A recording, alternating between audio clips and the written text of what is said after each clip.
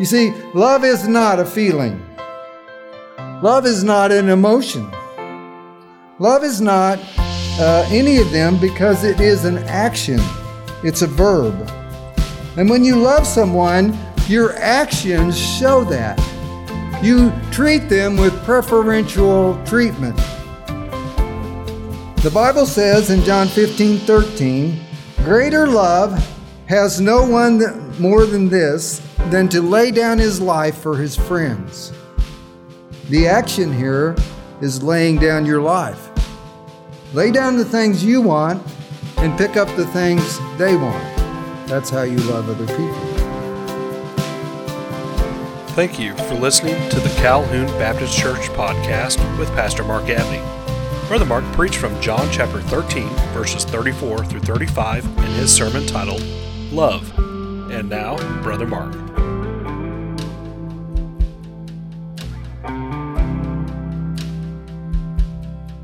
Well, it's almost Valentine's Day. And Valentine's Day means love, and so this message is entitled Love. And I'm taking it out of John 13, 34 and 35.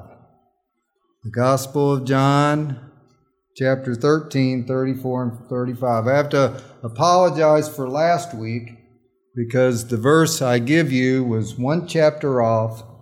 Instead of 16 or 76, it was 75. And some of y'all probably found that searching around. You said, oh, here it is, here it is. So I was...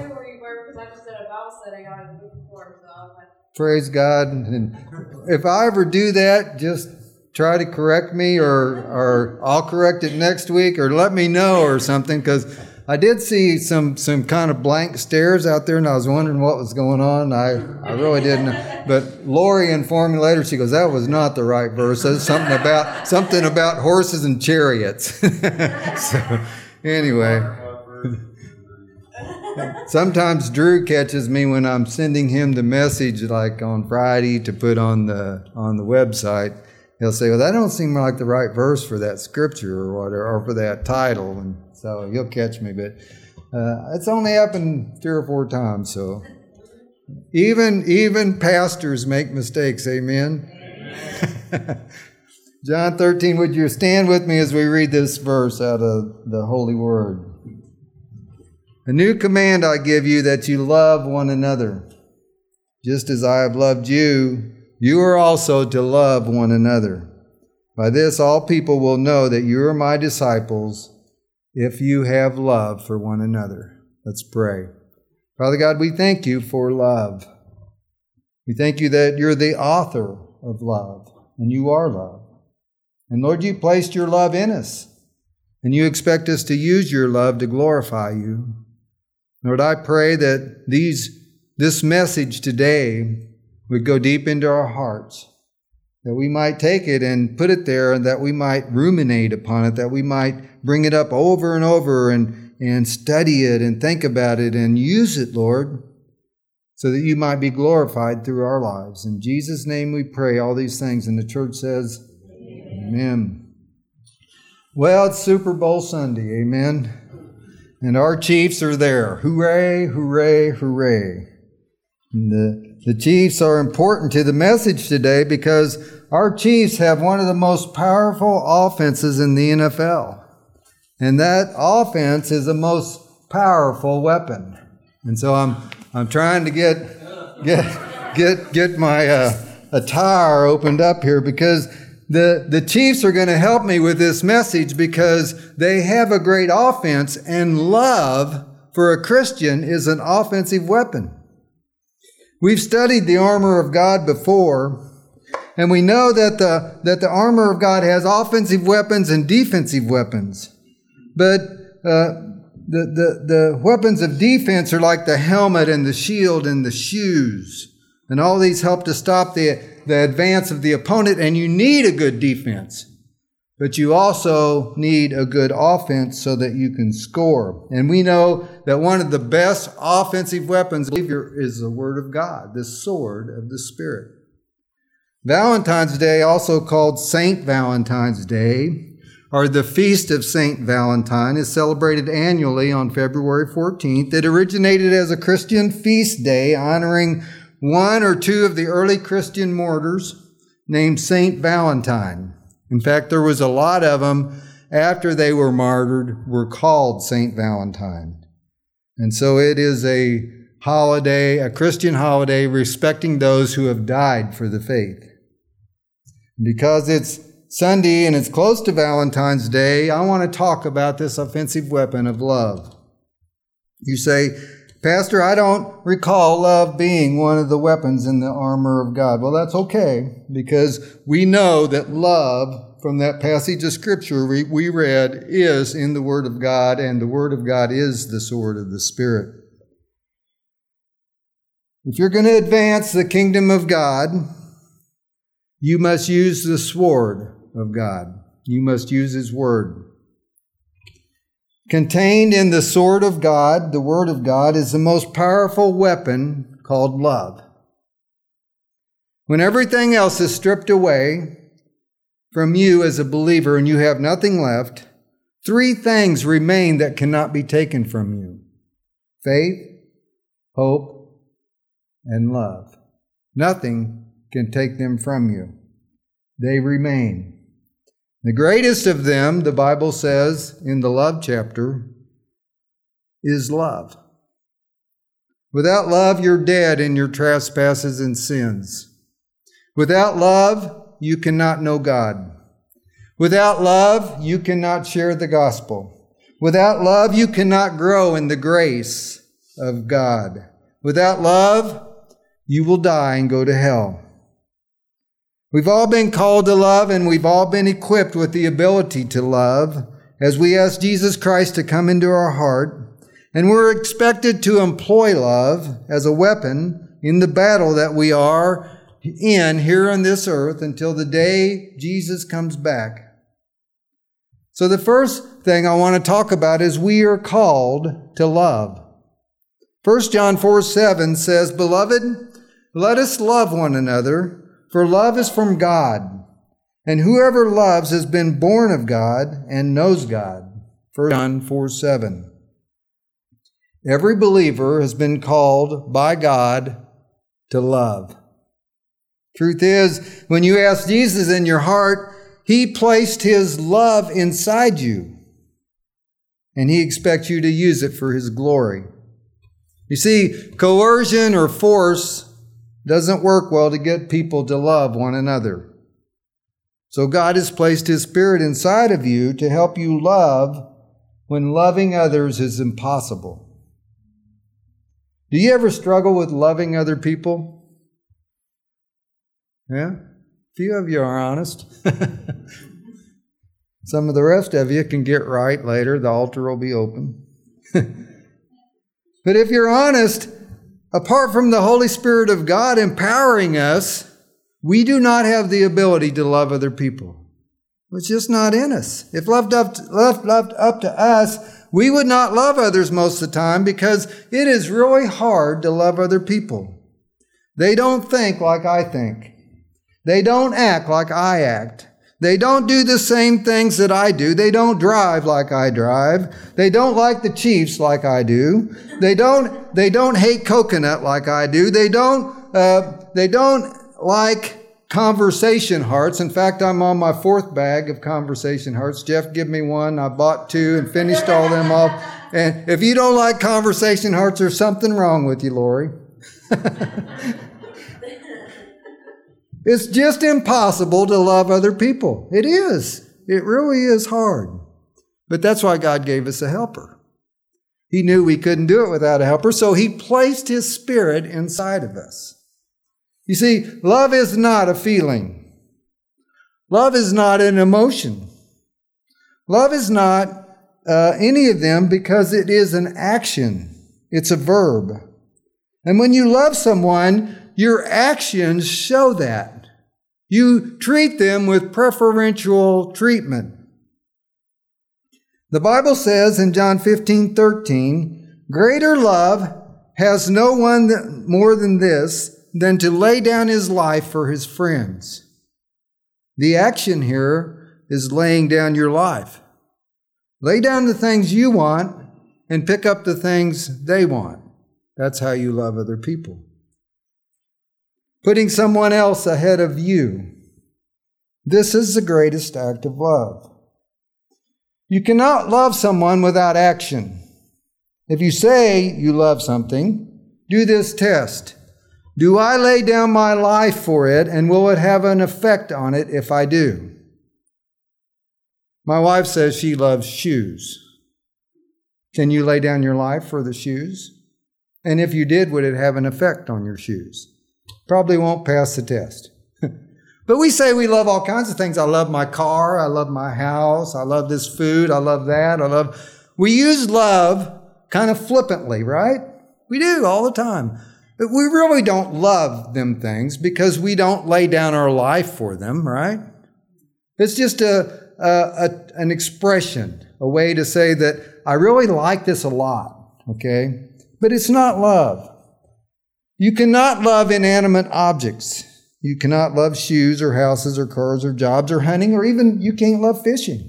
I'm sorry. I like it a lot, but I don't love it. You can't even love the Chiefs. You can like them a lot, but you cannot lay down your life for the Chiefs. Romans 13, 8 through 10. Let no debt remain outstanding except the continuing debt to love one another.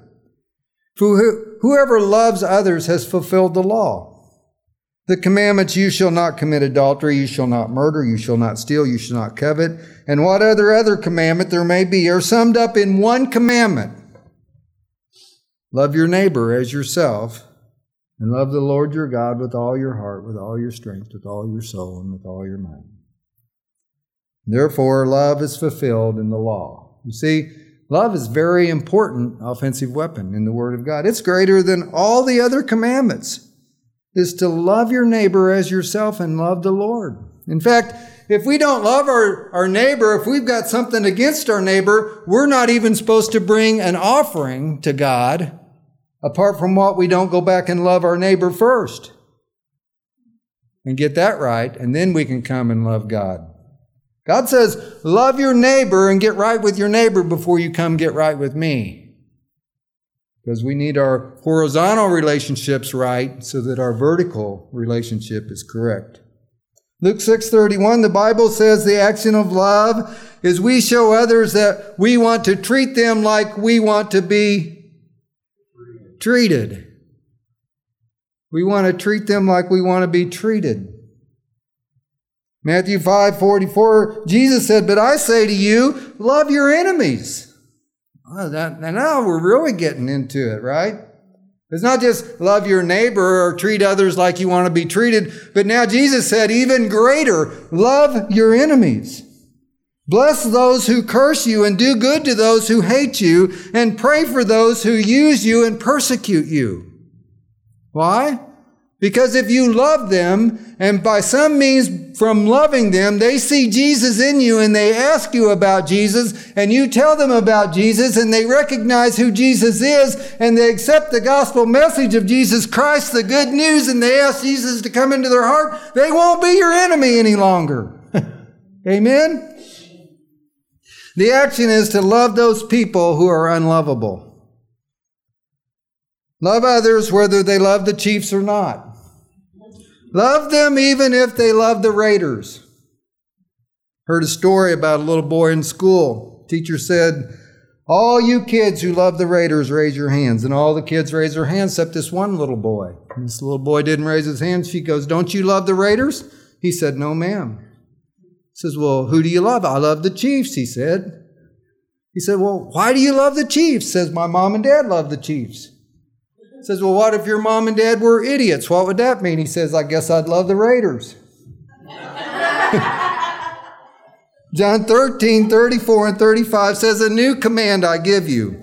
Love one another as I have loved you, so you must love one another. By all this, men will know that you are my disciples if you love one another. How are they going to know we are Christians? By our love. That's how they know who we are. That's how they know who we worship. That's how we know who is Lord of our life. Because when we love others who are unlovable, they say, how do you do that? And you say, Jesus. Here in this verse, you and I are commanded to love people. Why? So that they'll know we're God's children. When we love people, they're drawn to Christ because they want what we have. People don't care how much you talk about loving others until they experience you loving them. People don't care how much you know until they know how much you care. I could tell you every day that I love you, but if I didn't do anything to show my love, then you would not think much of my words. They would just be vanity. Nor would you feel the love I possess or have for you. The Bible says a husband should show his wife how much he loves her by laying down his life for her. And Jesus said there's no greater act of worship than this, to lay down your life for another. That means you put them first in all things. When God puts love and compassion in your heart towards someone else, He's offering you an opportunity to pour out into someone else and make a difference in their life. A study once disclosed that if mom and dad attend church regularly, 72% of the children will be believers and faithful. And if dad only is the only believer in the family, 55% of the children remain faithful. If mom, only 15% of the children will remain faithful. And if neither, there's only a possibility of 6% of the children coming to faith. The statistics speak for themselves. The action of parents and adults are more important than all the efforts of the church. Most of us are aware today, because of our parents' example, that's why we are who we are. That's why we act the way we act. Likewise, if our parents are loving, there's a good possibility that we as children will be loving. Not if you were to say to your child, do as I say and not as I do, you might not get any action out of them. But Jesus said, as you have been loved, so you must love one another. So Jesus loved us because He died for us, because He went to the cross and He hung on the cross and He took all of our sins upon Himself, who was sinless. And He died for us, and He loved us so much that He died for every person. He laid down His life for every person that was ever born. No one could do such a great act except Jesus Christ, the Son of God. So He's the greatest of all servants. He shows the greatest love of anybody because He laid down His life for all people. A few people have joined the military or been in the military, and they've laid down their life for our country, and they are great among us. They're veterans. Some of you have laid down your life for others, and you're great among them. I doubt seriously if we'll ever love others as well as Jesus has loved us. But when we demonstrate our love to others, we walk in His steps. And when we love, we share with others the huge difference that Jesus has made in our lives. We are called to love. Secondly, God is love. 1 John 4:8-10. Whoever does not love does not know God, because God is love. And this is how God showed His love among us. He sent His one and only Son into the world that we might live through Him. This is love, not that we love God, but that He loved us and He sent His Son as an atoning sacrifice for our sins. How do you and I know that God is the author of love? Because He loved us before we were ever able to love Him back. John 3:16 nails it down by saying God loved us, and He showed us by His actions in sending His one and only Son to be the atonement for our sins. Romans 5:8 says, but God showed His love to us that while we were still sinners, His enemy, He loved us and He went to the cross and died for us.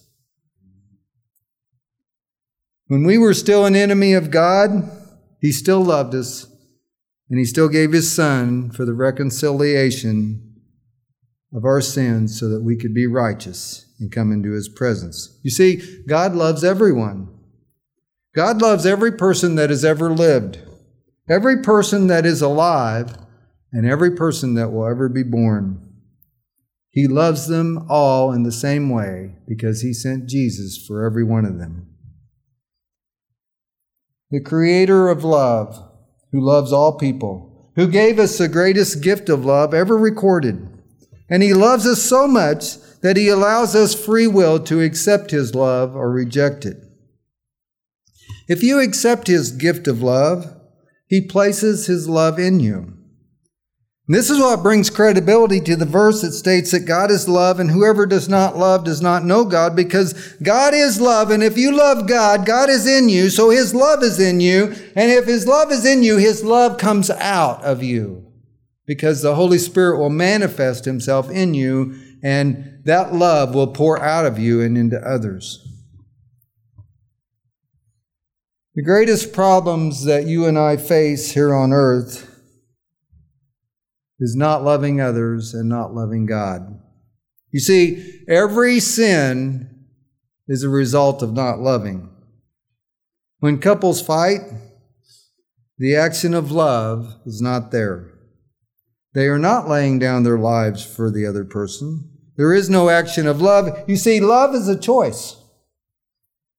There is no such thing as I fell in love or fell out of love. For love is a choice. You choose to love or you choose not to love. It's your choice. You can choose the love that God sent through Jesus Christ to us as a gift and accept that, or you can reject it. You can choose not to accept the love of God. John is clear. If you don't love, then you do not know God, because God is love. God is the only creator of love, not only the creator of love, but He is the definition of love. God is love. If you was to look up love in the biblical dictionary, it would say God, because God is the definition of love. It's unconditional love. No matter what you've done, no matter where you've been, no matter what you've been through, God still loves you with the same love. So what's your picture of God? What's He like in your mind? God is love, and everything about God defines love. Following is a description of God's love to us. Mercy is God's forgiving love. Grace is God's undeserving love. Peace is God's comforting love. God's will is His inerrant love. Jesus is God's sacrificial love. Sanctification is God's nurturing love. Heaven is God's rewarding love. And eternity is His never-ending love. Remember the story of the prodigal? Luke 15:11 through 32. Jesus continued, "There was a man who had 2 sons. The younger son said to his father, 'Father, give me my share of the estate.' So he divided his property among his sons, and not too long after that, the younger son got together all that he had, and he set off for a distant country. And there he squandered his wealth, and there was a severe famine in the whole country. And after he had spent everything, he began to be in need, and so he hired himself out to the citizens of that country, who sent him to feed pigs. And he longed to fill his stomach with the pods that the pigs were eating, but no one gave him anything. And when he come to his senses, he said, 'How many of my father's hired men have food to spare? And here I am starving to death. I will go back to my father, and I will say to him, Father, I've sinned against heaven and against you. I'm no longer worthy to be called your son. Make me like one of your hired men.' So he got up and he went back to his father. While he was still a long ways off, his father saw him. He was filled with compassion. He ran to his son. He threw his arms around him and he kissed him and he said, 'Kill the fatted calf, put on a robe and a ring. We're going to have a great party, for my son who was lost has been found.'" Do you see God in this picture anywhere?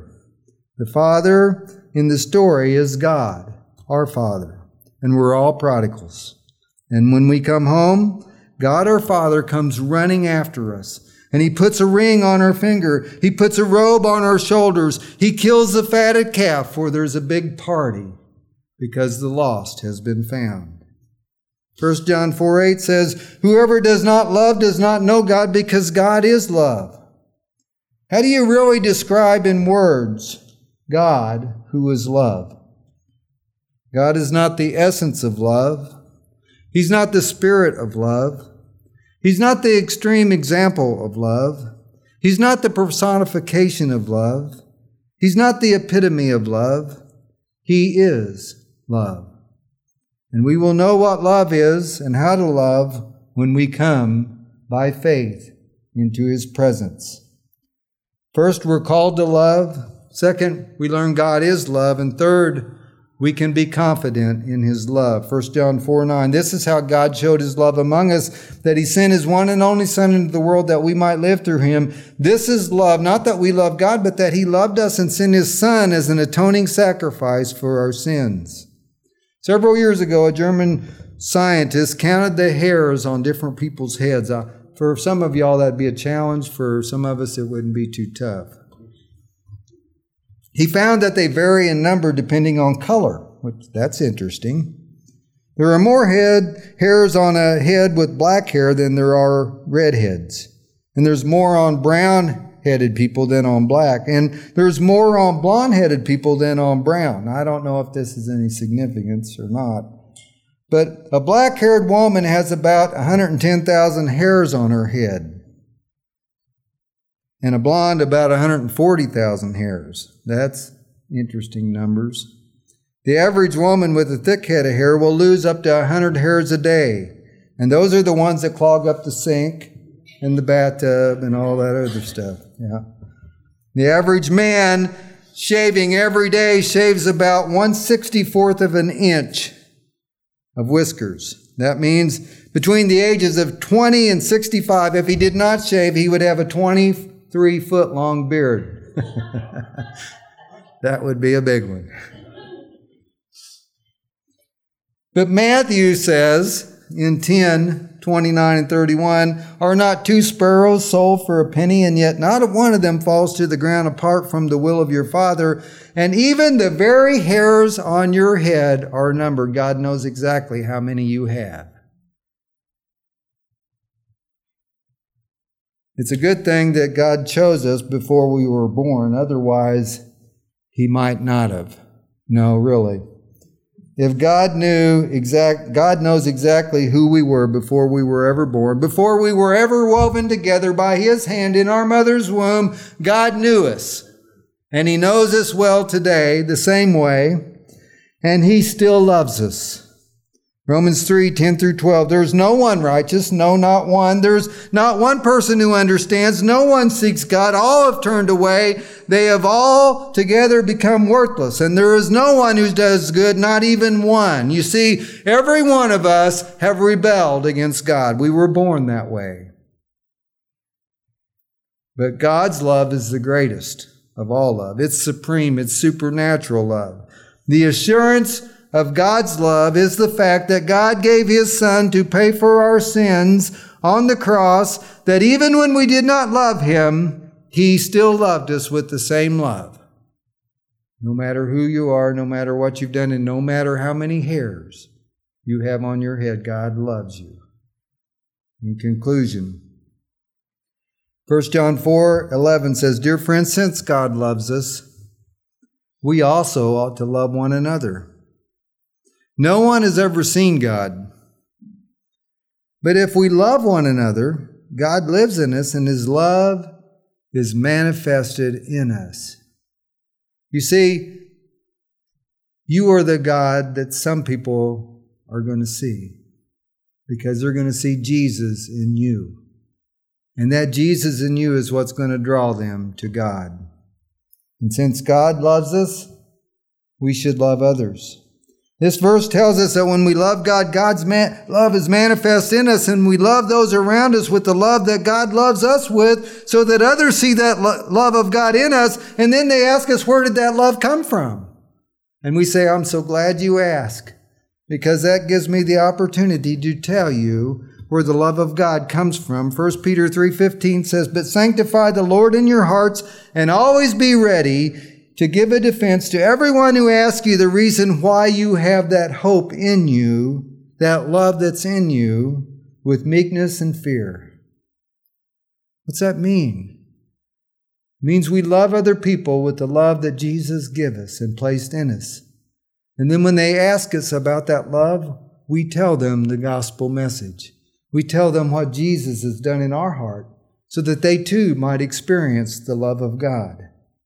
We must be prepared to tell others the reason we love them and others the way we do things, because it's the good news, the gospel unto salvation.